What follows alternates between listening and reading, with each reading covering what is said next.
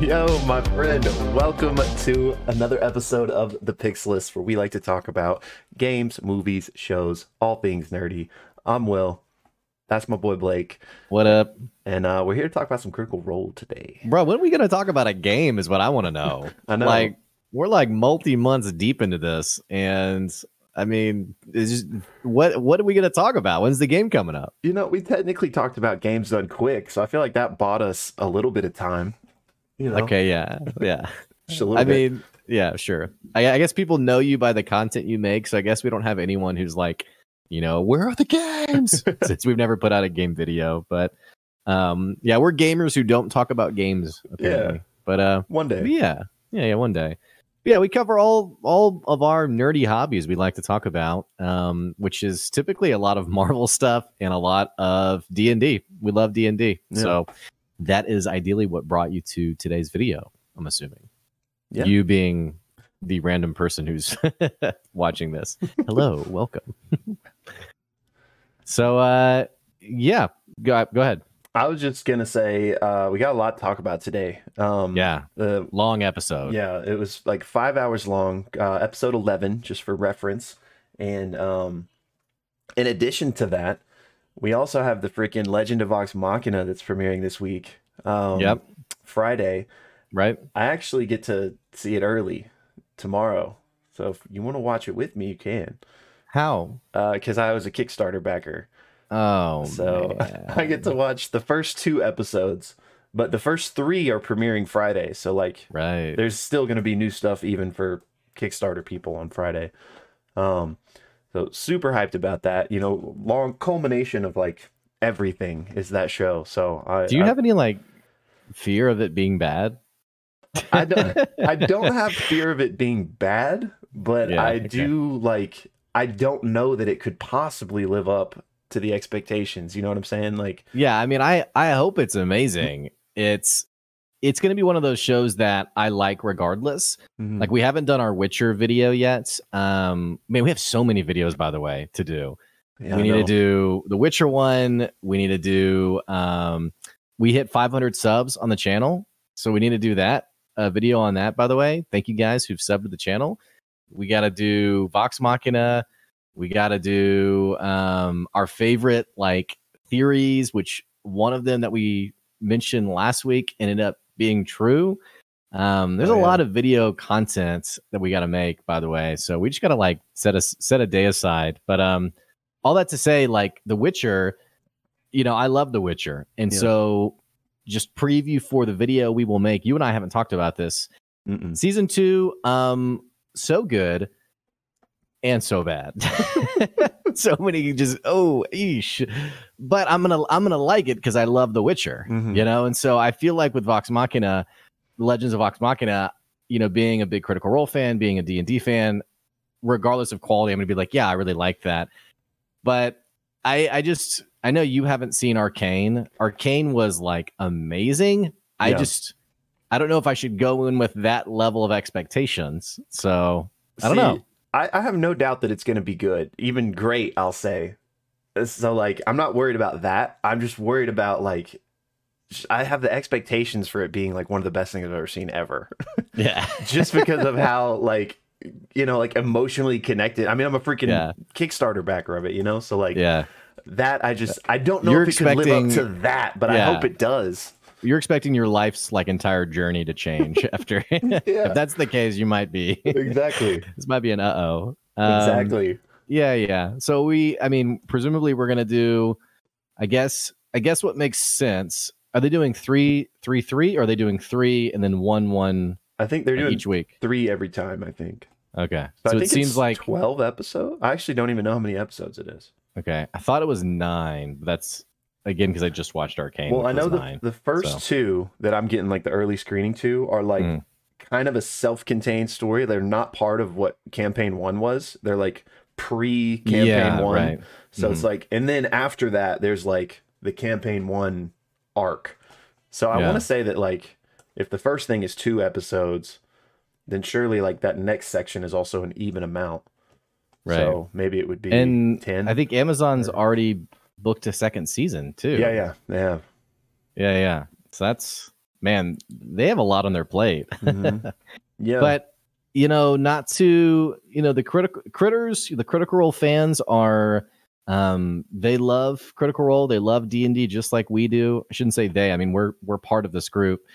We did see via Exandria Unlimited that when things, and this has also been the case, and this is just through osmosis that I know this, that even in previous campaigns, when certain details don't play out as the fans want them to, people can be particularly opinionated. They can be particularly frustrated. And so I don't think I'm like nervous, so to speak. I'm just more expectant to see like some keyboard warriors come Friday night backlash, or Saturday. Saturday morning, where people are like, why did you, it would have made so much more sense if you did this.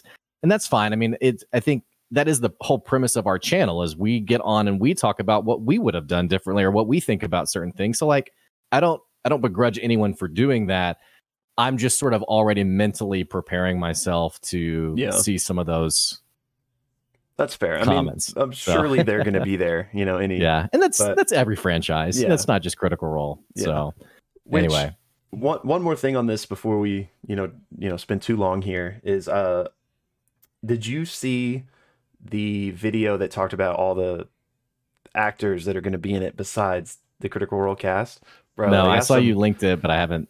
It's because the more I started watching of like little previews and stuff, the more I was like, okay, I feel like I don't know how good Arcane actually is, in the sense of I went in totally blind, hadn't seen anything for it, and I feel like that elevated. I didn't even know it was supposed to be good, and I feel like when I get too involved with the pre-content, like the little tidbits and drops, I feel like I go down this rabbit trail of like this being life-changing, and so I saw you shared it. I didn't intentionally not watch it, but I am kind of like subconsciously like I watched, they posted another like clip, like a little cut, I think like 2 days ago.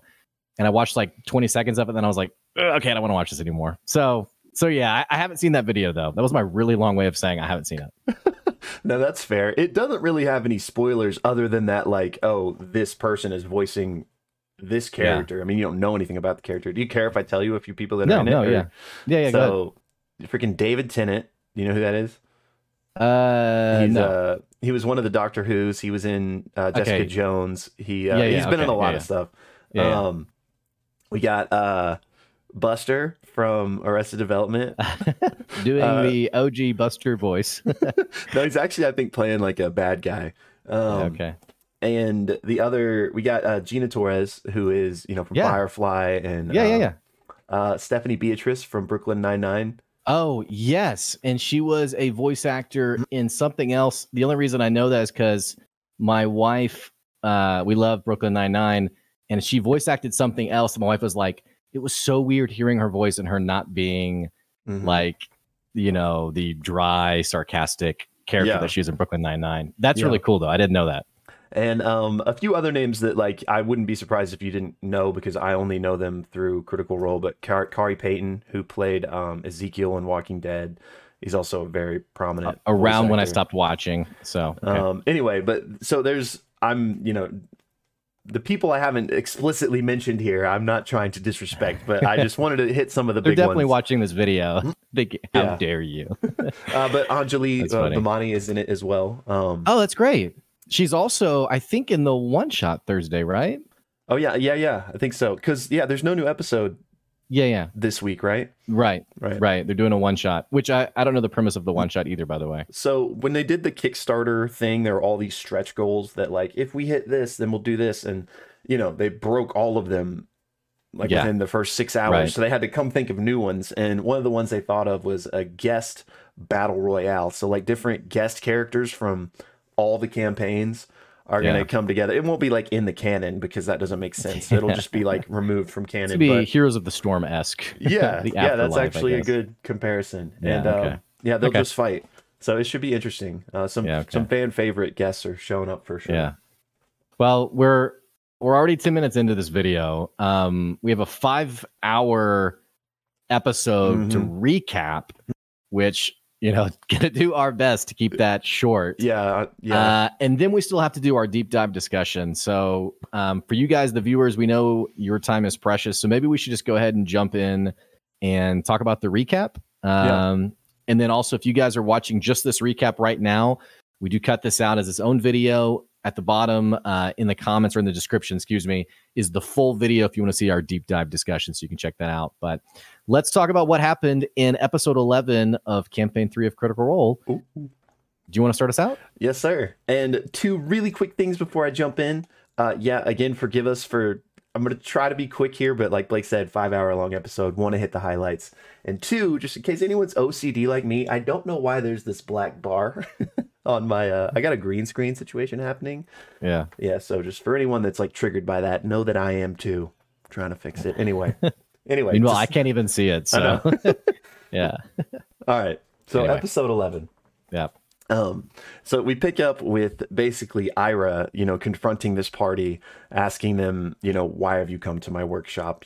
He's being kind of coy. Yeah, coy with them. Mm-hmm. And Chetney says, we're looking for Gurge. And Ira laughs and kind of looks toward Gurge, is like, oh, you actually have friends? And then the rest of the party kind of, they were upstairs, kind of joined Chetney. And Ira's like, well, you found Gurge, so you can leave now. And Chetney's like, are you the Nightmare King?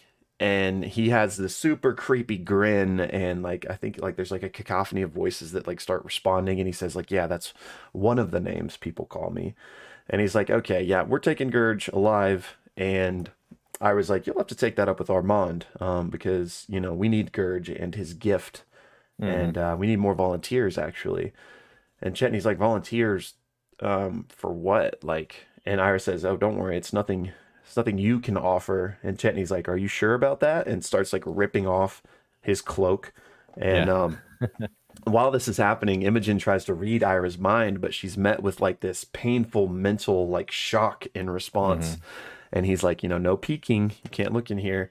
And he's like, y'all are really lacking in manners. And he's like, this is such a shame. And suddenly the door upstairs slams shut. And the party is told that there's something strongly fey in his movements, but he moves like an alien, kind of very strangely. And he stands up from his stool, and he's over 10 feet tall. His arms super long, almost draping to the ground. Yeah. He's got these really creepy long fingers. I think Matt said that they're about 1.5 foot long each. And they kind of extend creepily to pluck the glowing stone that he was messing with. Right. From the table, and he tosses it to the ground, and this wave of energy comes out, and basically all the furniture in the room now animates to life, and we roll initiative. So this battle was kind of long. A lot of stuff happened. I'm gonna try to just hit the highlights here. Everyone kind of has their moments. Fern casts flaming spears, trying to damage everything. Ira casts this chain lightning ability that completely destroys 4 of them. Yeah, it's 22 damage at level 4. Yeah. I think it was his first action. Yeah. Right? It was, aside from animating the furniture. Yeah. Right. Yeah. And FCG does manage to transfer some of the suffering. He does that a few times throughout this fight. So from the jump, it's oh crap, this is a dangerous encounter. Dorian immediately casts Shatter and breaks the lock on Gurge's prison cell so they can try to get him in on this action. And basically everyone is just trying to deal with this furniture that is attacking them. Orem does some dope fighter shit. He does a bait and switch maneuver with Imogen. Naturally. Increases her AC by 7, which is just crazy. And everyone's like, what? And so while this is happening, Chetney rips off the rest of his clothes, basically, except for his underwear. And he takes his chisel and kind of draws it across his pec, drawing blood. And while this is happening, Gurge transforms into a werewolf in his cell. And thanks to Dorian breaking the lock, is able to break free. The party keeps attacking the furniture. And Ira's like, okay, you know what? This is getting old. And I think Matt phrases it he's gonna take the weights off, and so he says the air shimmers around him and his limbs seem to stretch even longer, and then everyone around him basically has to make a save or else be frightened. And then a majority of the party actually becomes frightened of him, I think, except for Laudna, who is immune thanks to her dread presence. And this is maybe the highlight of the whole episode for me. Chetney looks up at Ira and, he goes, I bet you think you're real scary. You think Gurge have a gift? Well, wait till you get a load of me. And then he's talks about his shoulders popping out and like his bones cracking. And basically he too transforms into a werewolf. And this is such an awesome moment too, because everyone was like, "Are you kidding me?" It was so great. and on top of that, they made his character portrait transform into a werewolf, and we find out he's not a rogue; he is in fact a blood hunter. Yeah. So just an awesome moment all around. And when Ira is actually struck, Matt notes that blood does not come out, but a strange mist. And meanwhile, the fighting is still going on. Fern attacks him, and he leans in and kind of smells her when she does that. And Ira's like, you smell familiar, like home, like a Callaway. And we're like, what? And which is Fern's last name. Right. Thank you. Watch EXU. And now he's starting to get angry now that like these people are actually kind of bothering him and interrupting his work. So he kind of face steps into the middle of the party, transforms FCG into a turtle, and then like attacks Dorian and knocks him unconscious. But Dorian rolls a natural 20 on his first death saving throw, and so he immediately jolts back up with 1 HP. Then Ira lashes out at Orym and also knocks him unconscious. However, Liam also rolls a nat 20 on his first death saving throw and pops back up as well. And I think he even says like, I could do this all day, channeling Steve Rogers. So the battle continues. They eventually take care of all of the furniture and then focus on Ira himself. Fern throws an ice knife at him and he catches it and he goes, "You are a Callaway."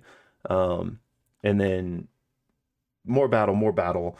Then he finally face steps, teleports again, and begins channeling this like energy in his hands. And he says, this has been an absolute pleasure. But then he glances at Fern, and for some reason he stops. He stops channeling. He stops doing what he was doing, and he goes, "You know what? I hate to leave work unfinished, but I have been paid half, and good times have been had. But I have other things to tend to." And he's like, "I hope you guys survive so that we may meet again." And he dimension doors out of the room. So at this point, the party's like, "What's happening?" Like, it's chaos basically. Orym and Laudna decide to grab any papers they can from this room and the desk. It's all like disheveled alchemical supplies and papers and stuff. So they grab what they can. They do see in one of the other prison cells, there's like this large, like kind of praying mantis type creature, and Gurge is like, "Yo, don't let that out. Let's go." Ashton does inspect the device, which the central device that was in the room, and it's like sparking, and he's like, "Yo, this isn't safe. Like, we need to get out of here right now." So Dorian grabs Turtle FCG. Everyone runs back upstairs into Vali's office, back out the window. There is a wandering guard out there who sees this. He sees this crazy party, including 2 werewolves, and Chetney just growls at him, and he's like, "I'm out." And he just pieces out immediately. So they dart back to the courtyard, go back over the wall that they originally climbed over, scale that. Gurge and Chetney both transform back into their normal forms, and both are basically naked but get some clothes on. And suddenly there's this loud like hum and flash of blue, and everything goes silent for a second. And then there's this massive flash and an explosion of energy, and then these pieces of rubble begin falling from the sky, and the moon tower essentially has exploded. So they're trying to dodge the rubble, but Dorian and FCG actually take a big hit. Dorian gets knocked out. FCG gets knocked out of his turtle form, and but he heals up Dorian immediately. And they're like, "Okay, we got to get out of here, ASAP." And so that's actually where the episode goes to break. But when we return, the party is hopping on a gondola to get out of the core spire, just ASAP. Inside the gondola, Laudna's asking Gurge, she's like, what experiments was he doing on you? Like, were they successful? And Gurge says that, I had to bite 3 people. They wanted to steal my lycanthropy, essentially. Um, and he reveals that no, he did not bite Chetney. He said he was locked up for just a few days. He didn't know who the volunteers were, but they were willing volunteers, and they looked like mercenaries, sellswords, armed very like highly armed to the teeth. Um, then they kind of ask him about his history, so he goes into that a little bit, saying that he is a retired wanderer, has been living in Marquette for about the past decade, was originally from Wildemount, was part of a band of hunters, but then he caught this disease and he was basically thin away in order to get a handle on it. The gondola arrives and they decide to head to the Weary Way Tavern. And once they get there, they basically rent a room that is large enough for them all to stay in together. And they immediately make their way to it. Once inside, Chetney apologizes to the party for not telling them the full truth, about his werewolfness and everything, and kind of reintroduces himself as a Lycan. And he reveals that Gurge is in fact not a master craftsman, and he was not helping him find a new job, but he was helping him with his lycanthropy. Right. Gurge used to run with this group called the Claret Orders, but he exiled himself, came to Marquette and found a new group called the Gorgini. Now I might be messing up with some of these names here. But they were also a group of hunters that were Lycans, and they had learned to control their curse. So Gurge ran with this Gorgini group for a few years, but then said he had a falling out with the leadership. So he said basically Chetney came up and basically wouldn't stop bothering him until he finally agreed to help him out. And he reveals that he was going to introduce Chetney to someone named Ajit, but then all this craziness happened where he gets, kidnapped and everything. And also Gurge says that, I never transform in public, so I'm not sure how these people knew that I was a werewolf. And Dorian's like, you know what? Quick question. I thought Lycans only transform during a full moon. And Gurge was like, yeah, it gets dicey around a full moon, but our blood magic kind of allows us a bit of control. But he does warn the party. He's like, hey, if y'all are going to be traveling with this guy when Ruidus is high, he's like, watch out. Things get kind of crazy when that happens. And they asked Chetney if he's been a Lycan long, and he says he's relatively new. But, what does that mean for someone that's over 200 years old? Right. And he said after he was kicked out by the Glassblades in Uthadern, he was out hunting in the wild, and he got bit by a wolf and had an altercation with the wolf. He then killed this wolf, and after he did, it transformed back into a human. And so he realized that, he was bitten by a werewolf. He says he's been able to keep it at bay and exert some control. But, he came to Gurge just to learn more. Gurge basically at this point is like, yo, I've had a rough few days. I'm going to bed. Please, nobody else bother me. He's like, Chetney, the moment you stepped into my life, everything went to shit. So I don't know anything else. Just go talk to Ajit. And tomorrow I'm going to go back to my place in the woods, and you guys are not welcome to visit me. Do not come to me. And Fern's like, well, we helped you. Shouldn't you give us something in return? And he's like, well, what do you want? And she's like, bite me. He's like, absolutely not. I took an oath. And as he's going to bed, they actually ask him one more time about Ira and just what he knows about Ira, what he remembers seeing. And Gurge recalls seeing Vali, and he goes, I also saw the boss. And he goes, Ira, smelled weird. He smelled like the woods. However, it was sweeter and kind of unfamiliar. And Fern's like, wait, smell me. Does it smell like me? And he's like, yeah, kind of. So they think it might be the Feywild that he was smelling. And finally, FCG asks about Armand. He's like, tell me about this boss. And Gurge is like, I don't know. I just saw people, but he was tall, handsome, well-dressed, fancy clothes, fancy jewelry, wore blue and golds. And, that's all I know. And then finally he's like, all right, leave me alone. And he goes and curls up kind of like a dog and falls asleep. Do you want to take it from there? Yeah, sure. So basically after he falls asleep, Chetney is pretty much like, hey guys, sorry for not giving the full story, which the party knew about. They asked him 50,000 times, okay, what's going on really here? They do realize that Ruidus won't be at its won't be at its peak until a couple months from now, and so we have a couple of months till they see kind of what would happen at this point.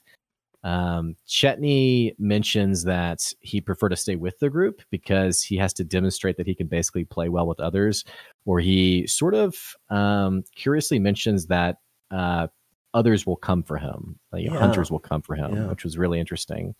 Fern, after being shot down by Gurge, actually mentions to Chetney, like, hey, maybe you can bite me. And Gurge, seemingly from his slumber, says, if you do it, I'll hunt you down. So presumably there's some kind of oath that's taken that says you won't pass this on to someone else. Well, as the group's talking, they also decide to go through these papers that they took from Ira, and the papers are mysteriously blank. And they try all sorts of things. You know, Chetney's like, does anyone have any lemon juice? They try holding it over fire, and like literally nothing happens. And this thing is just oddly clear at this point. So the party decides, okay, that kind of wraps things up for the night. Like, what else do we need to think about? And they kind of all agree, they're in the Lantern district right now, and the Lantern Spire, and they kind of all agree, you know what, we should probably stay away from the Core Spire as best we can for the time being. Especially since a guard saw us leaving the Moon Tower before it exploded. Right. This is around the time where Ashton mentions, hey, if we do need to get out of town, I do have a friend of mine, really someone that I've been working for, who has a job for us. And Ashton really shares this whole heist idea that's happening in the Heartmoor, which is about probably a 5 or 6 day walk and maybe a few days on horse. Matt does mention they could rent a Simurgh, but it would be extremely expensive, and they'd have to know someone to be able to do that. So they're sort of talking this through, and they're like, okay, if we're going to do this, if we're going to get out of town, let's kind of get all the things done that we need to get done. Yeah. Dorian, by the way, is like, okay, well, hang on. I do not want to miss the ball. And you remember Dorian is like the royalty kind of person, and is like, we're not missing the ball. But regardless, the party's like, okay, let's just kind of like, what are all the things we need to, I guess all the loose ends we need to tie up, so that if we were to leave for the Heartmoor, we kind of have all these things taken care of. Right. So they kind of go through the list. They have the bet from Gianna Hexam, which is the whole premise to go to the Heartmoor. Mm-hmm. They have the ball.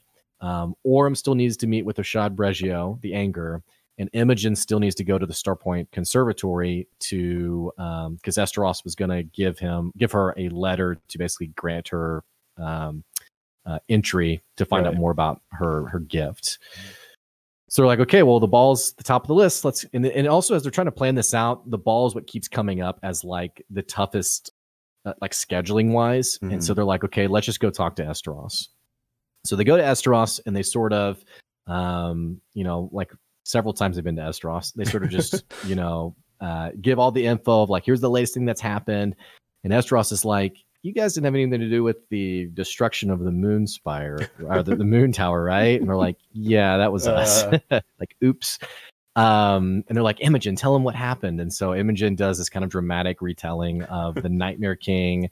And she especially mentions that he had a teeny tiny top hat, which he didn't, but that's kind of what they envisioned. Yeah. And they also talk about how it was him who was causing furniture to come to life, which Esteros mentions that actually the event they saw in front of the Spire by Fire wasn't the only time this has happened. It's actually happened a couple of times.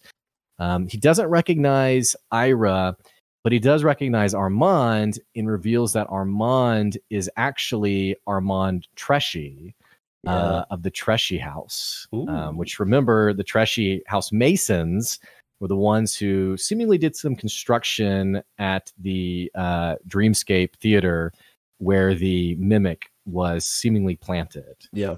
And the party starts to surmise like maybe Armand is creating like these sort of chaotic moments around town. Like, we've heard rumors of people saying that town's really like going south, and that maybe the Paragon's Call is this band of mercenaries that's potentially in his pocket. And he's basically he's creating all this insanity to make a power play to really put himself in control. Yeah. Or something to that effect. And I think it's Laden who says maybe these 3 people who were bit by Gurge, potentially they were of the Paragon's Call. We don't really know, but that's really what they were thinking about. Right. So Estros does mention the ball's in 5 days. So it seems like it's going to be tough to do the ball after their Heartmorn travel, but it's still uncertain. But in the meantime, it tells Orym, hey, if you're ready, you can go see the Anger over in the Lucent Spire, which this is like where the noble houses are. And by the way, for your hard work, here's 5 platinum. Go treat yourself to a spa day, which seems a bit random, but it turns out there's a spa near the Loomis house, so they can kind of just treat themselves for all their hard work. Because they're looking pretty, they're looking pretty beat up and rough. Yeah.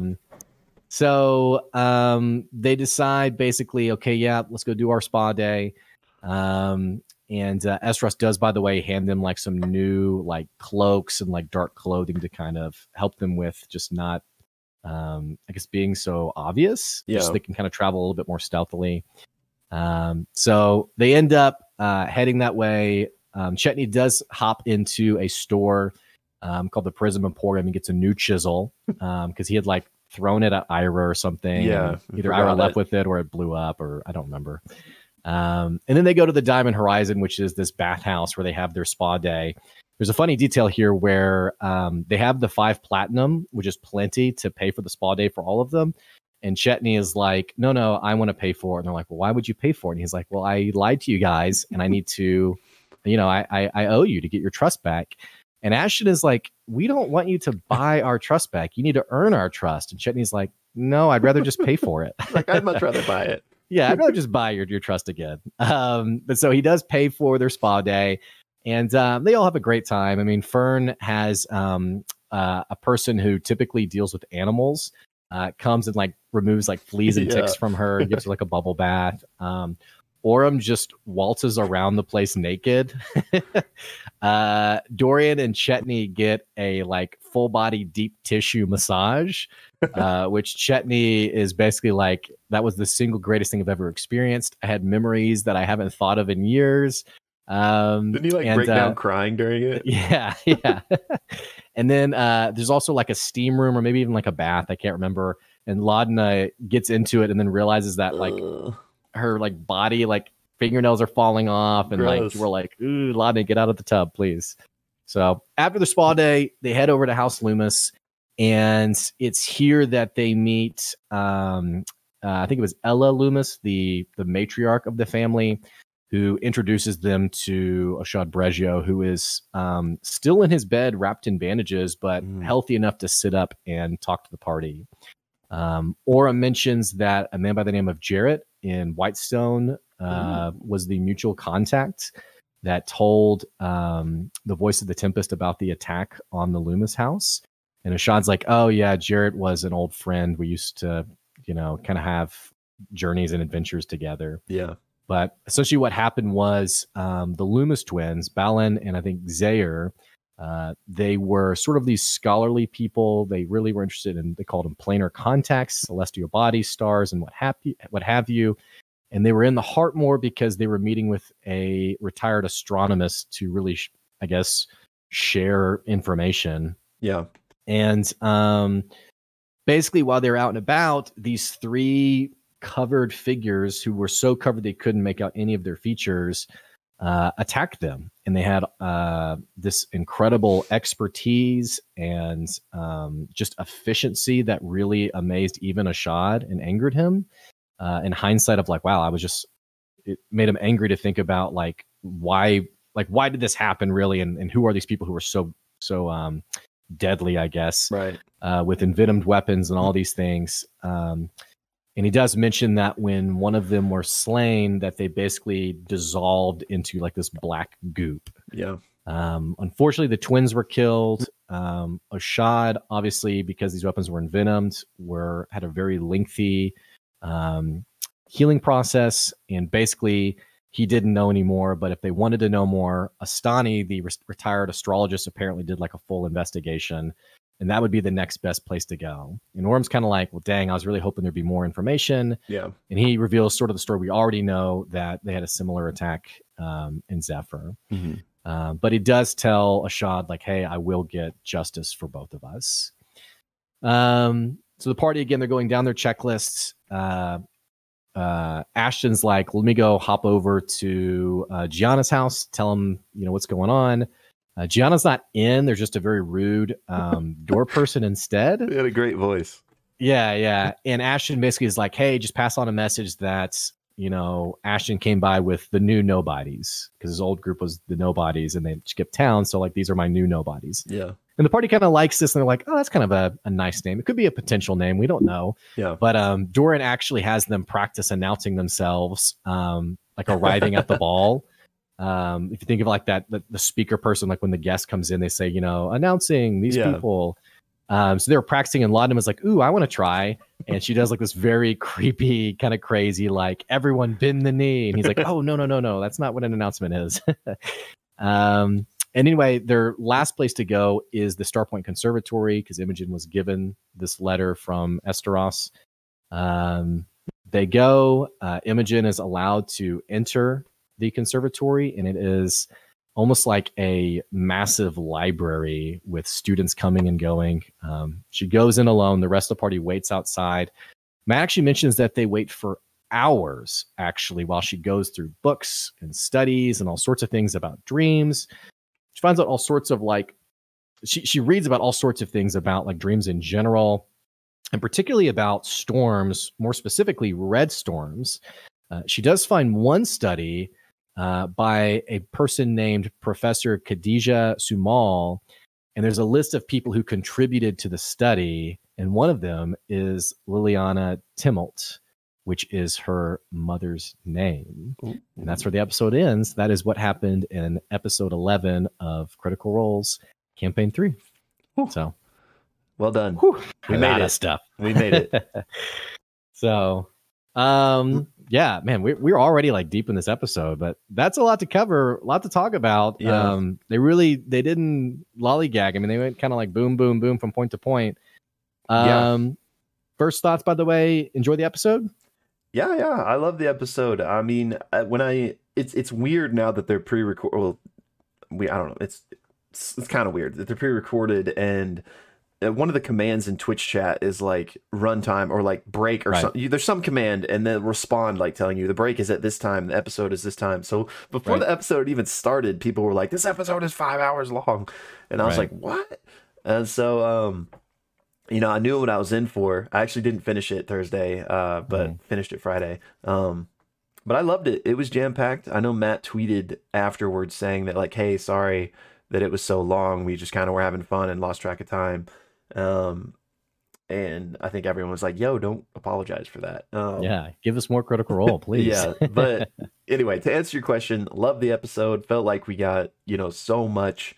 An amazing battle, learned a lot. Things are finally, some things are finally starting to like connect and getting a better kind of picture painted of the bigger story happening in Drusar. So very excited about that. Lots of stuff to dive into, but what did you think? Yeah, I liked it a lot. I really enjoyed it. There's a lot of great, just added details. Loved the reveal of Chetney being a werewolf. That was an awesome moment. That was so cool. It was great. So many, them kind of going down the checklist of loose ends, just being like, okay, let's knock this out. Let's think. Because these were things that we've been waiting on for a long time. We've been waiting on the Starpoint Conservatory. We've been waiting on meeting the Anger. Right. And, in some ways, none of it was a letdown. It was just, there was so much building up to meeting the Anger, for example, that for it to be, I don't really know that much. You have to go here. It's fine. But it also was kind of like, and Orm even was like, dang, I was kind of hoping like this would like solve it. Mm-hmm. So really liked that they were knocking out loose ends, but also I feel like there wasn't enough space for some things. Overall, really liked the episode. Ira, the Nightmare King, I was surprised that he was the Nightmare King. I think I mentioned in our last episode that it seemed soon that this person would already be the Nightmare King. It's a bit interesting of a character. First of all, Matt did an amazing job describing him. Even his like finger chain lightning was like so casually, casted, and really fun villain. But I mean, I say villain kind of with a bit of like pause because seems to know the Calloway family. Also, Nightmare King to me construes like a pure evil name. Doesn't necessarily seem to be that kind of character in the sense of, he mentions like, I've already been paid half. He clearly does work for pay. He's not just like a chaotic, watch the world burn kind of person, I guess. And also just sparing the party, obviously. That was really interesting. Yeah. Anyway, I'm just like word vomiting all these different thoughts. Yeah, I like the episode. No, yeah. Yeah, you made some good points. There's one thing I want to comment before we dive in to one thing you said about the anger and kind of like basically Orym not getting new information. I mean, they have a new lead basically, but nothing really new. I could understand, like, I 100% see how like a lot of people could be frustrated with that, but I kind of liked the I don't know if it's fair to call it a subversion, because I don't know if it's that big of a turn on its head, but I kind of liked that, like, you know what, he had a similar attack and he basically knows the exact same that Orym knows, like it was mirrored in that way, like, yeah, I mean, he was like, yeah, the same thing happened to me. We couldn't identify them, they immediately evaporated, like that's all we know. Maybe this is like just kind of a good starting spot. It's just that particular meeting, just to kind of dovetail, just to kind of wrap it up, I guess. But I think I don't know if people were frustrated by it. For me, it felt like I used the word spacing. Like, I didn't feel like there was the space there. Because here's what happened was we had so many comments from Esteros around, it's not time yet. It's not time yet. Right. You can't meet him yet. And so naturally, as viewers, it's building up. We're doing an hour plus video on like what's really happening. Right. Yeah. So we have thoughts on like, is that before we knew Chetney? Is that Travis's real character? Someone made a comment on our YouTube. Maybe this is a guest character and they're working out scheduling. And it ended up being, like a 10-minute conversation via Matt on, I really don't know anymore. And in hindsight, I think it does make sense in the sense of if the next part of that journey of Orym's journey is in the Heartmoor, as a DM, it's totally normal to not want to. I mean, I guess it all comes back to like style, like stylistic choices as a DM. I know for me and my players, I want to give them the opportunity of choice, but I also don't want to, like, for example, my players in my campaign, they're in a town. There is stuff they can do in another town, but I'm not really giving them that breadcrumb yet because I don't want to distract them from what they're already invested in right now. That's my style. In hindsight with Matt, what it seems like is the next step is the Heartmoor. Maybe it's better. Hey, it's not time yet because it would be a fracturing of the story. It'd be distracting. Do we need to go to the Heartmoor yet? And now that we sort of have, Ashen finally meeting with his employer, Gianna, now maybe it makes more sense, is I guess what I'm trying to say. Yeah, so. I agree. I think he's a pacing thing, really. I mean, at the end of the day. But, he just did it in a creative way. The man was injured and, yada, yada, yada. But yeah, I agree with everything you just said. Any ideas on what? We didn't get any new information, but again, the same creatures that just dissolve and melt into this black goo. Yeah.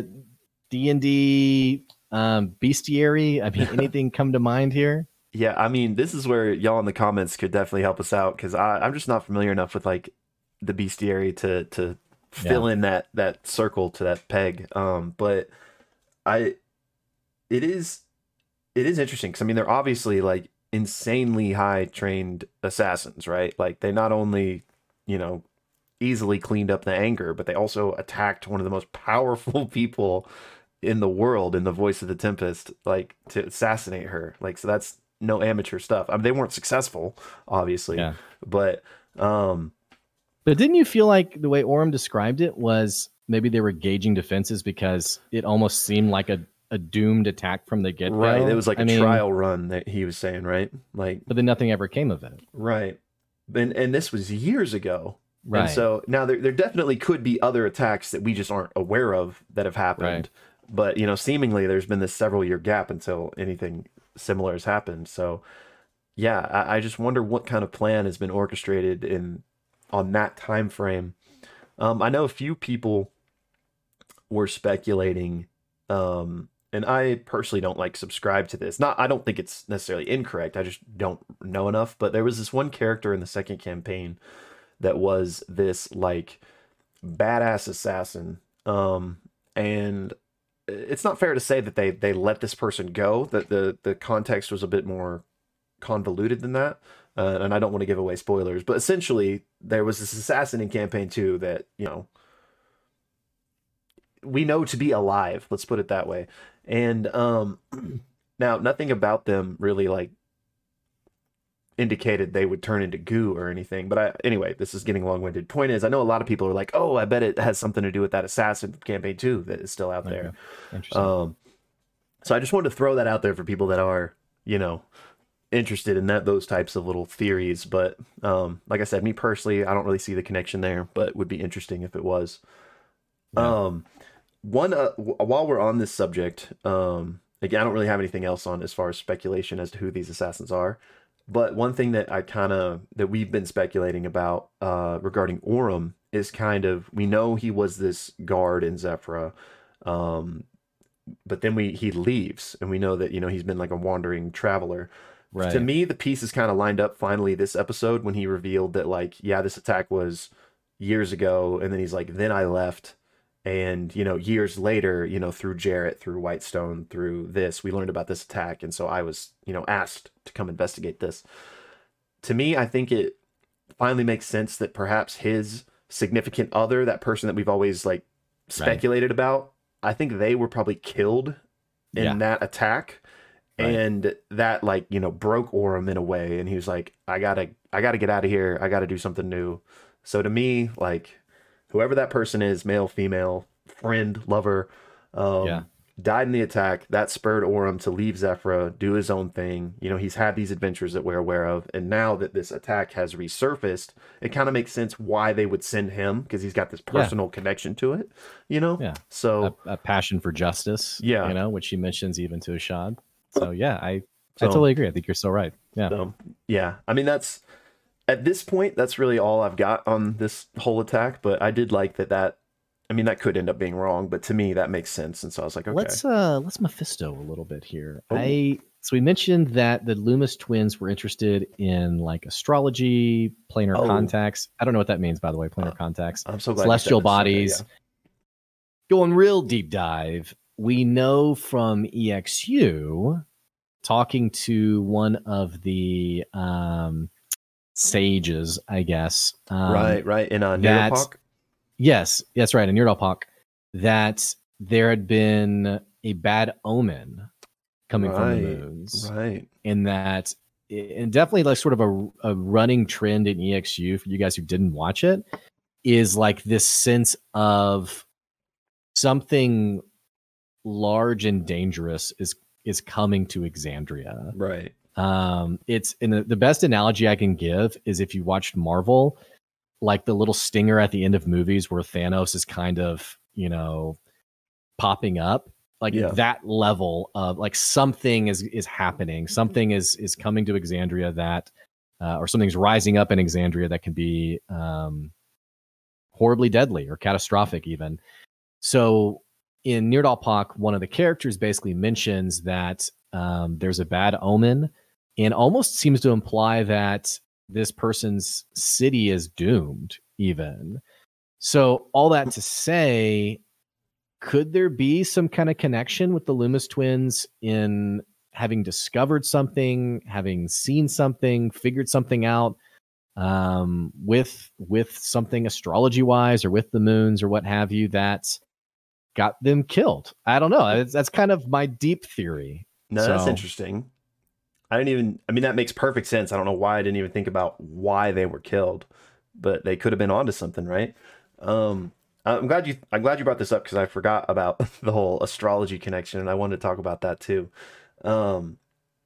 Which to on a more meta level, the two moons of Exandria have always just been so fascinating to me. And Matt, at like in all three campaigns, like, so even back several years ago in campaign 1, and again in campaign 2, there would be little moments where like just certain NPCs that were like scientists or, you know, whatever, would maybe like kind of lore drop about the moon. And it was always just fascinating, especially, you know, because there are two moons and one is way smaller and, you know, has like a 6-month cycle or whatever. So there's always been these like super crazy theories from the fan community about like what the hell these moons are. Like, is it not a moon? Like, is it like a sentient? Like, is Ruidus like a sentient being or like an It's egg like or a Death something? Star. It's like Yeah, it's like the villain from Fifth Element. You know, like the yeah, big rock that's just encroaching. yeah, exactly. So I love, love, love that like this is taking a forefront in this campaign, via the Loomis twins investigating it. Like, I mean, Ruidus itself has come up like several times in this campaign. I mean, Orem has a Right. tattoo of it. We now have a werewolf in the party that, in a way, has like a direct connection Yeah. to these celestial bodies. So I just love that like we're probably gonna get some answers to this campaign. You know, it might be nothing. It might just literally be a rock in the sky, or maybe it is something crazy. Um, but I'm just super excited. There's also been this like these spelljammer theories, which if you're not familiar with that, it's kind of like, to put it like really simply, like space travel in D&D. Like spelljammers are like spaceships essentially. And again, crazy theories throughout all the campaigns that have included that type of stuff. So I'm just really excited to see that like we may actually get into that territory um, here or soon. Yeah. But yeah, to circle all the way back around, I think you're onto something with the Loomis twins. You know, being fascinated with all that stuff, and maybe we're killed because of it. Yeah, and we didn't really get to know if they were killed before their meeting with Astrani or after. Right. Or if maybe they were there long term. And I mean, regardless, it is really interesting for sure. It does seem like, you know, originally we were wondering which of these pieces were connected as far as like all the things happening in Drusar, the mimic, you know. Now, for your money, do you think this is separate from Armand and those things, or do you think this assassination could still be part of the machinations of? So yeah, I think it could be something grander, like astrology wise, Mhm. astronomy wise. I guess astrology. One of them is like As- the pseudoscience. yeah, astronomy is the real one, I think. Yeah. Our deep fans of astrology in the comments are like, they're both real. How How dare dare you? you?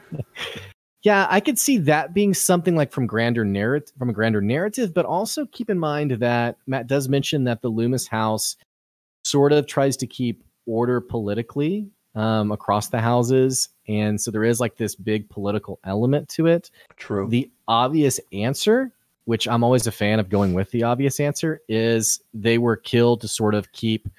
Sorry, my kid's crying in the background Can't hear it. because I muted it because she's screaming pretty big. Why don't you take over for a second while I mute? Yeah. Yeah. So, what is interesting is we did find out a bit of the hierarchy from Estros. He was saying that the Treshi is one of the top five like most powerful Mahan houses, and he said the Loomis house was kind of like a step below that. They weren't. I think he mentioned that they weren't like really too concerned with the power plays. I may be making this up, but I feel like he said that, and so that information combined with the fact that, you know, this astronomy angle makes me think that maybe their death is not connected to Armand's machinations. I mean, it easily could be. Like maybe he was a threat, or the Loomis twins were a threat Yeah. for something he was doing. Yeah, But maybe. Yeah, go ahead. no, I was just gonna. I kind of like the grander narrative of that Yeah, assassination and this assassination on Keyleth maybe right. being something else entirely. Yeah, which I did like. Yeah, it does feel like a lot of things are coming together. We found the explanation for the furniture, but we also Yeah. found out that Armand Treshy, which I texted you at that moment, was like, Armand Treshy? Oh my gosh. Like, big detail. Could be, like you said, wanted to sort of deal with, the Loomis house maybe they were getting a bit sticky or too interested or what have you. It does seem like the Loomis house had a connection with Lord Esteros, maybe even a vague connection, because Laudna even mentions like, do you have a soft spot for Right. Ella or whatever her name is, the matriarch. But Yeah, and it seems like Armand. I mean, I don't even know where to start with him. I mean, The first we have thing, the attack. Go ahead. this is just a complete randomized. The first thing that I thought of was Hawkeye because the character's name was Armand in Hawkeye as well. Right. Watch Anyway. him be that exact character too. Anyway, was sorry. great. Go ahead. Well, I was going to say, I mean, who's this Armand fellow? It was kind of unclear if he's like the leader of the Treshy House or just like, one of the players of the Treshy House. Good point. But like you said, one of the most influential houses. Lord Esteros mentions that he and Armand have sort of traded blows over the years in terms of like disagreements and in terms of what's best for Dressar. We know that he seems to be creating super soldiers on the side. Yeah. By having these soldiers bit by Gurge. What's going on here? I don't know. I didn't even have this thought. I think you mentioned it earlier though, and it clicked for me. Is that maybe those were members of the Paragon's Call, and maybe Laudna mentioned it. That's why I thought that's because Laudna actually mentioned it. I guess I missed that in the episode, but that lines up to me, like because we already know that there was that flyer in town calling for like institute the Paragon's Call, like the government sucks or whatever it was, which is an actually interesting. Sorry, this is all I'm realizing this as I'm speaking. But Armand Treshy is we don't know who members of the Quorum are, but he is supposedly one, right? So it would be. I don't remember if it was like if he was like confirmed for sure. I think we know one of the identities, like absolutely, but I don't remember that person's name. Okay. I don't think it was Armand though. Okay. Well, maybe he's not, but I guess even if he was, he could still like disagree with how they're doing things and want to be like overthrowing that. But anyway, it would make sense to me that since we know that some group is calling for the Paragon's Call to be given power, that he could be the leader of the Ivory Syndicate. True. Because we know the Shonde Quorum seemingly seems to be in cahoots with the Ivory Syndicate in some way. Right. Either infiltrated by them or allowing them to do whatever they're doing. That's a breadcrumb we haven't really seen pop up at all since the start of the campaign. True. Did I cut you off though? I was just, I don't know if you did or not, but what I was saying was just that it would make sense to me, all these different things happening in the city to undermine, kind of deteriorate things enough to where the Paragon's Call is allowed. And so therefore, then it makes sense that those three people that were bitten were maybe members, and he's, Right. just creating these super soldiers to grab power or something. Right. That at least, Right. I don't know if that's the case, but that at least connects the dots for me, Right. Yeah. What is kind of interesting is that for Ira, we don't really know, like he's clearly being paid to do these experiments, and it seems like that's as deep as his connection goes. I mean, I guess we don't know, but it seems like to him this is just a way to make money doing weird shit that he likes. Ira's a bit of a weirdly designed character because you have like this side that is like the Nightmare King, very creepy, methodically dangerous. Mm-hmm. And he makes the comment to Volley like, you have no idea the web of that's like that seems to be someone indulging in his evilness. And then on the other side, you have, I've already been paid half. Like I got other stuff to do. Oh, you're a Callaway? All right. Yeah, cool. No worries then. Misunderstanding. See you later. Like there's a bit of a duality there that I don't know if that's just, I don't know if it's just like a mistake in developing his character or if it's just a very complex character.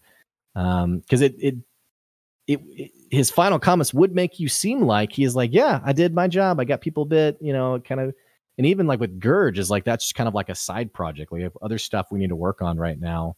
So there's that side of it, but then there's also like sort of the casual, all right, guys, well, time for me to go. I got my money. See you later. So I don't know. I got two things on that.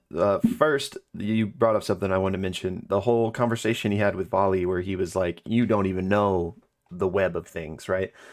Given that we know, based on what he said and stuff, that this, like, he's been paid half, like, I'm out.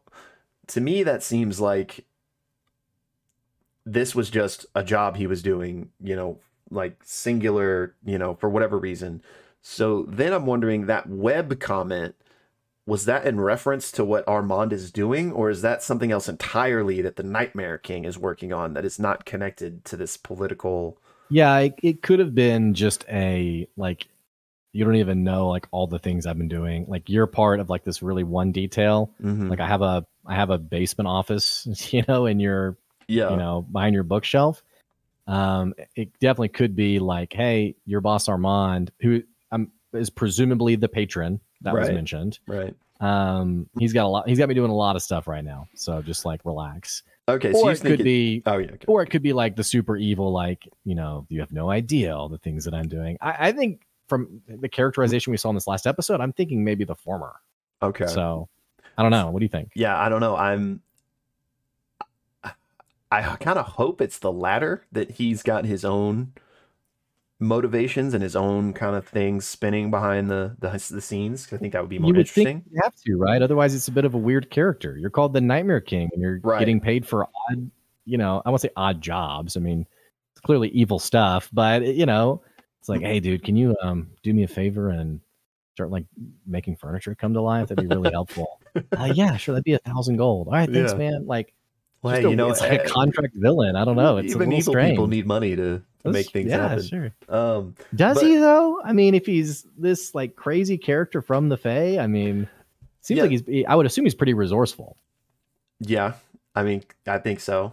And so on the second part here on his characterization, I think he is the evil Nightmare King, and I think that the kind of parts where he kind of is going against that is just because of this Fern connection that we just really don't know enough about. Like, I think he could still be this evil Nightmare King figure, Yeah. but maybe for some reason he's got this soft spot for Calloway's. Maybe he is one. Like, That's interesting. I don't think Yeah. it's like her dad. Like, we know Fern's parents are missing. Like, I don't think it's that close of a connection. And that's a good little detail. Again, for people who didn't watch EXU, you didn't watch our video on what you missed in EXU. Fern, basically, her parents left at a very young age. They've been gone. Her grandmother watched over her.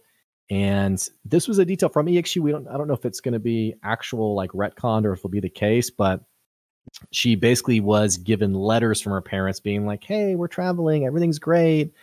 And it was revealed in EXU that her grandma basically was writing those letters herself and giving them to Fern. So that's the detail for those of you guys who are like, what's going on with Fern and Calloway or what have you. Yeah, so I mean, to me, I think there's clearly something going on there. Like, maybe even he knew her grandma or something. Like, to me, and I could be completely wrong. Like, we'll find out. I do think the kind of the contrast and the moments he had is a little bit, jarring.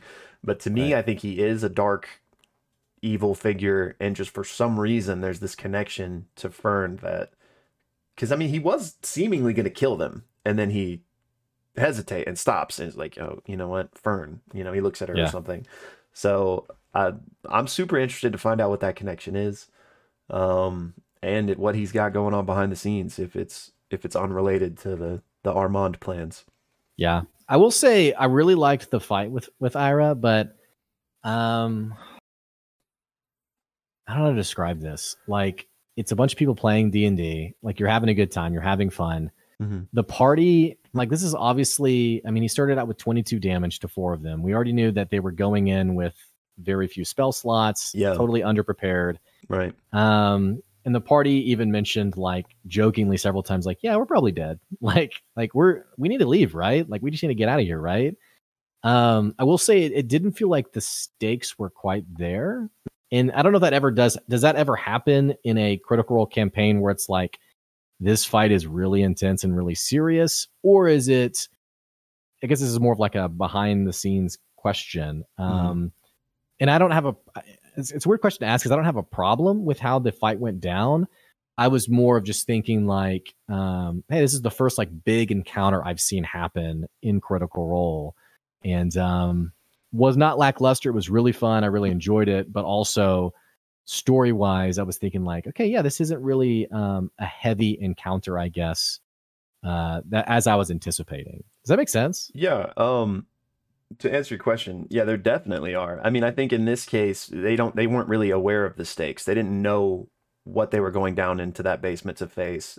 They don't know who Ira is. So I think that they like were ignorant to maybe the threat level, and so that's why maybe it was a little bit more lighthearted, if that's kind of what Right. you're getting at. Like if people weren't like maybe Right. taking it as seriously as maybe they should have, type of kind of vibe. I think that's why. But yeah, absolutely, there are like oh shit, this is real moments in Critical Role. Like when you're coming up against things. I think it's easy just to paint it as kind of ignorance here, and the party's still young and new and not really sure what they're doing. So I think that could maybe be why it didn't really feel like it was Right. at a certain level of, I don't know the right word here, but danger or something. I don't know. Yeah. Just a random comment I had, really. But Yeah. I mean, he did. I mean, if not for those nat 20 death saving throws, like honestly, who knows what could have happened. yeah, that was an awesome. Those were both awesome moments. Yeah, that's just so crazy that they happened like literally back to back too. And then they both had to. Well, Dorian had to stealth roll then to roll away, and Right. scoop up, Grabbed up scoop FCG. up FCG. That was great. Which FCG also had a great moment after Chetney did the werewolf reveal on FCG's turn. Him being like, "You see FCG start to sprout hair," and Oh yeah, that was he's great. like, "I'm just kidding. Never mind." Just everyone's a werewolf in the party. But shout out, by the way, to where are these comments? We had a few people who pointed out. Oh, go ahead. I was just say, like I mentioned, just Chetney transforming. There Mhm. were a few people in our comments who actually said, like, hey, maybe Chetney's intrigue with Gurge is that he's also a werewolf. Yeah. And so just want to say shout out to those people. Kudos.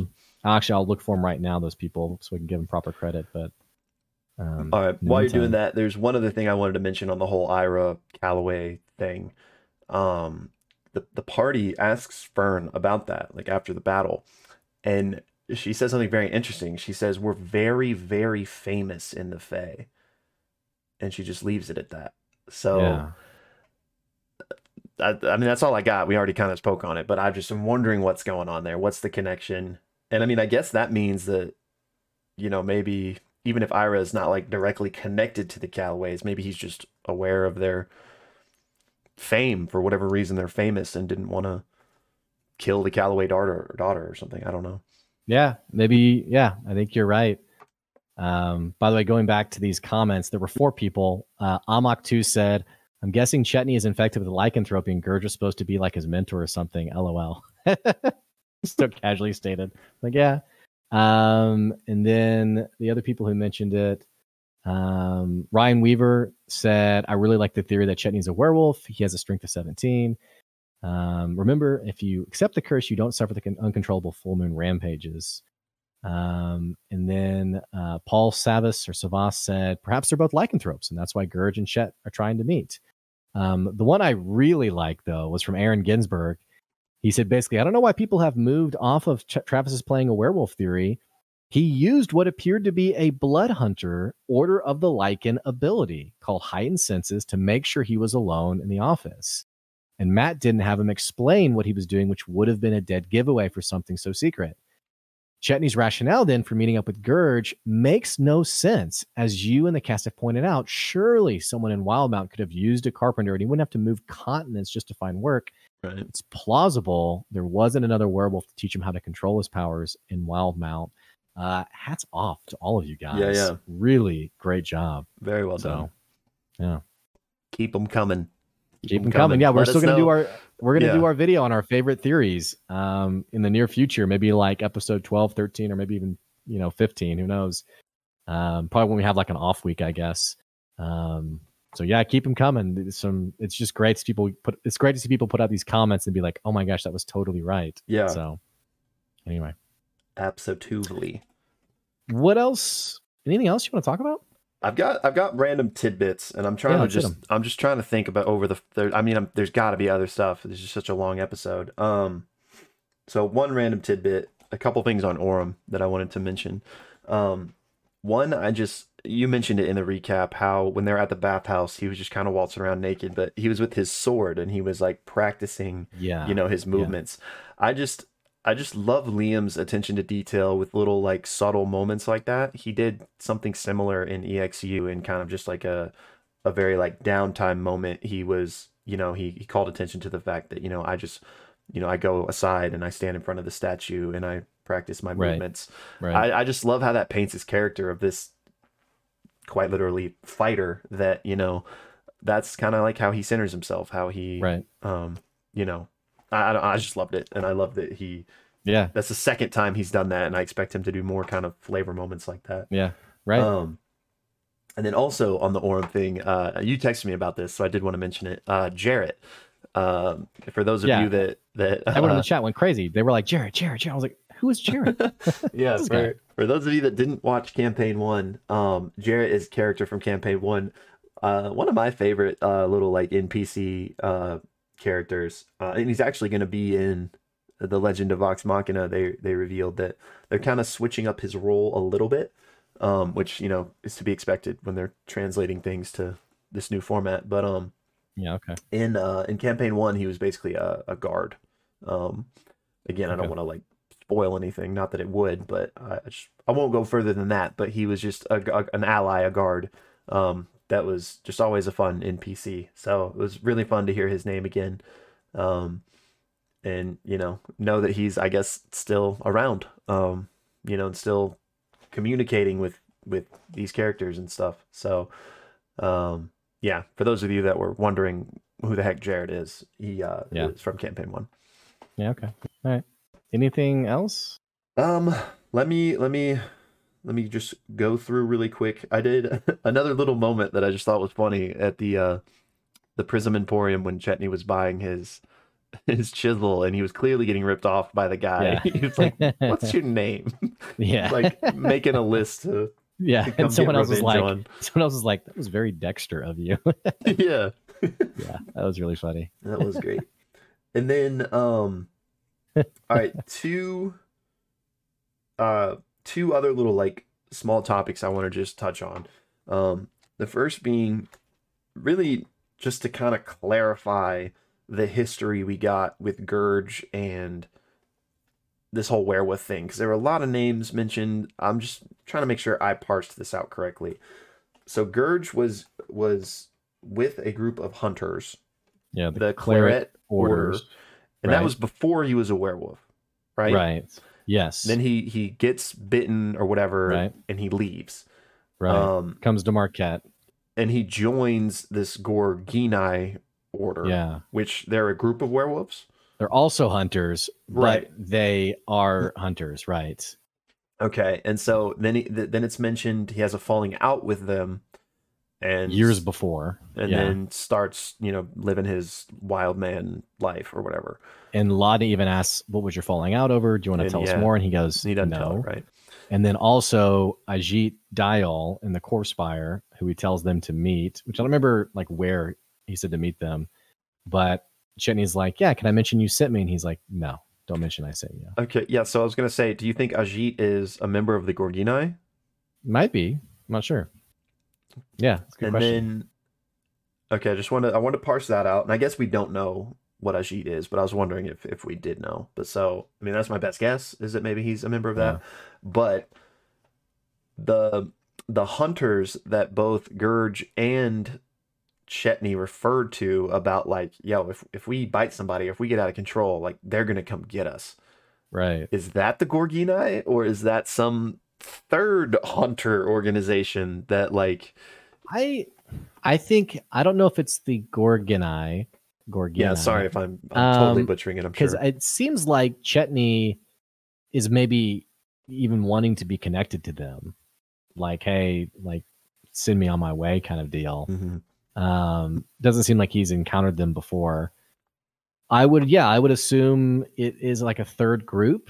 I wouldn't think it's like the Claret Order, since Right, they don't seem to be connected to. since he like, hey guys, I'm gonna go take care of this. Mhm. Maybe they didn't know. So yeah, maybe it's like a third group, like I can't think of a good example, a good analogy, but destroy all monsters, even if they have good intentions, or at least maybe like a Witcher-esque, like, hey, make sure you're good, or we're gonna.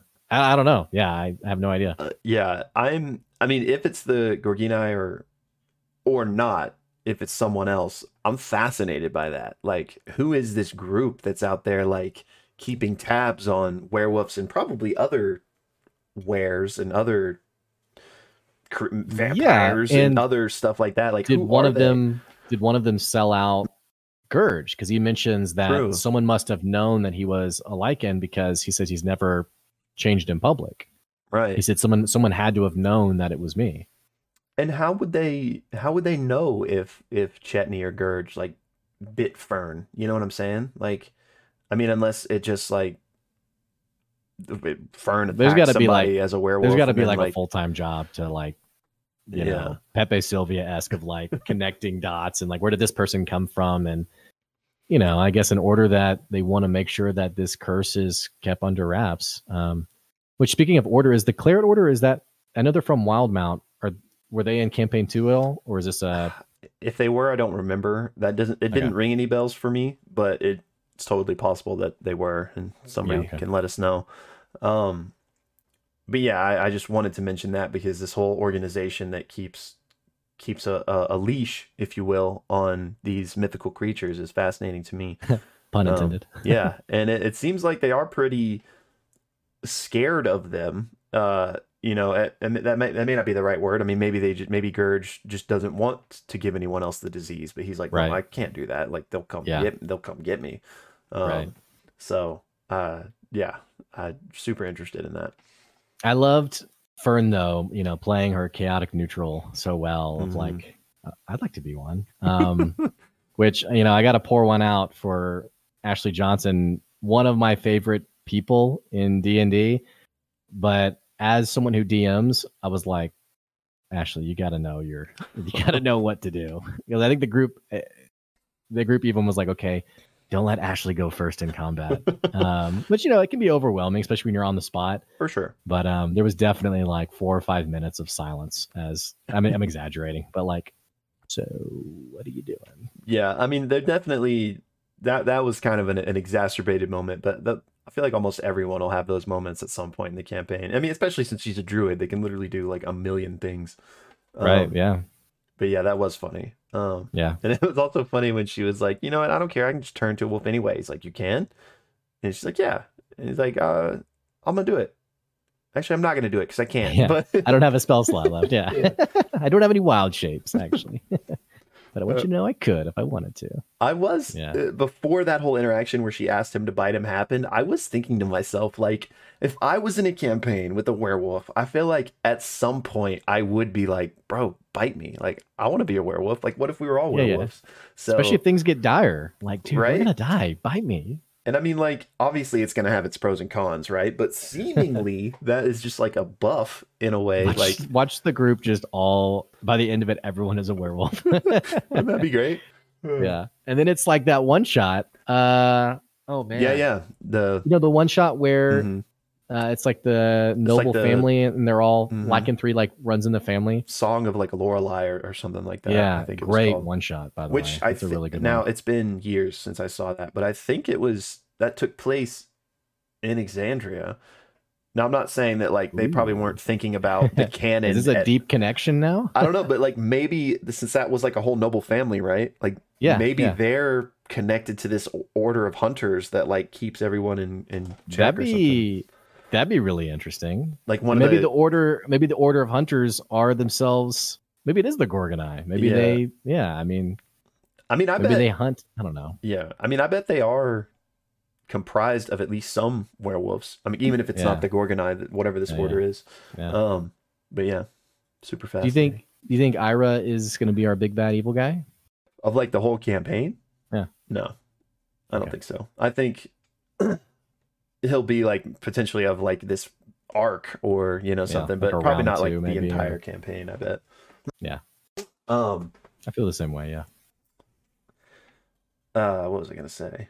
The only other thing I wanted to briefly touch on is just the whole what we found out at the end, the dream. Oh right, yeah. That one, her mother was part of this study, but two, just the fact that this study even existed. Like this is a recurring thing. I think they mentioned that like it's once every. Was it connected to Ruidus? Or no? I don't remember. She did say that she started getting the dream or the nightmare, and then her powers shortly followed after. So there seems to be like sort of like this coming of age. You hit puberty and suddenly you get psychic powers, and you also start having this dream. It seems genetic, right? Since her mom had apparently had the same dream. True. Which that's interesting that this dream has been so long lasting. I did like that Matt mentioned that she was in there for hours. Otherwise, it would have been a bit too convenient. Here's the study on red storms. But yeah, I don't know what to make of it. So I found my notes on this part. So it was another thing that's interesting is people share the dream. So like people all around the world at the same time start having this dream. So why? But it happens on a 30-year celestial solstice. So it's not necessarily connected to Ruidus, but it is connected to something. Yeah, that's happening. And didn't she say that? Or now I'm wondering if I'm mixing up different characters. Did she say at some point earlier in the campaign like she has like a sense of? I don't know if it was like a voice or what it was, but she assumed like it was her mother. Yeah, she said that. Okay, so her mother. Did she say she's met her mother or hadn't met her mother? That I don't remember. Because I know it's her dad back home. Mm-hmm. I've totally fogged now on where the mom is. We may not even know. Like, I don't know if she's ever mentioned like her relationship with her mom. Y'all let us know. I think she did say like she in her dream, or she has like a sense of like voice, maybe not an audible voice, I but do like remember a sense of direction that she assumes to be her mom. Mm-hmm. Which is interesting. And the voice is telling her to like run. Right? Like run away from the storm. Yeah, right. So where is her mother? Yeah. It's just interesting. Like what I'm trying to piece, like, why would people all around, I mean, I guess we don't know it's all around Exandria, but I assume it's not just like 30 people in Drusar that start having this dream. I'm assuming it's random people that on a 30-year celestial solstice. Like, so something's happening. I think it might be Ruidus because the storm is red, right? Didn't that mention? Yeah. And Ruidus is red. Right. So, like, maybe, and it's about to come to its 6-month werewolf peak. So, like, maybe all these things are, like, converging. And I don't know. I can't wait to find out more. Convergence. Yeah. Convergence of the spheres. Conjunction of the spheres. Conjunction. What an idiot. Moron. Yeah. But yeah, I just can't wait to find out more. It was obviously super interesting that pages were torn out. So who else is studying this? Is it someone else that maybe is having the dream right now and they too went to research? Are these people like, is this like a call to heroism? Like these, I don't know why I just like however many people it is, let's just say 20 for the sake of this, that these 20 people having this dream, like they are the chosen ones in order to stop this coming catastrophe, or maybe they are like instruments to bring it to happening. Like, I don't know. They're all given powers for some reason.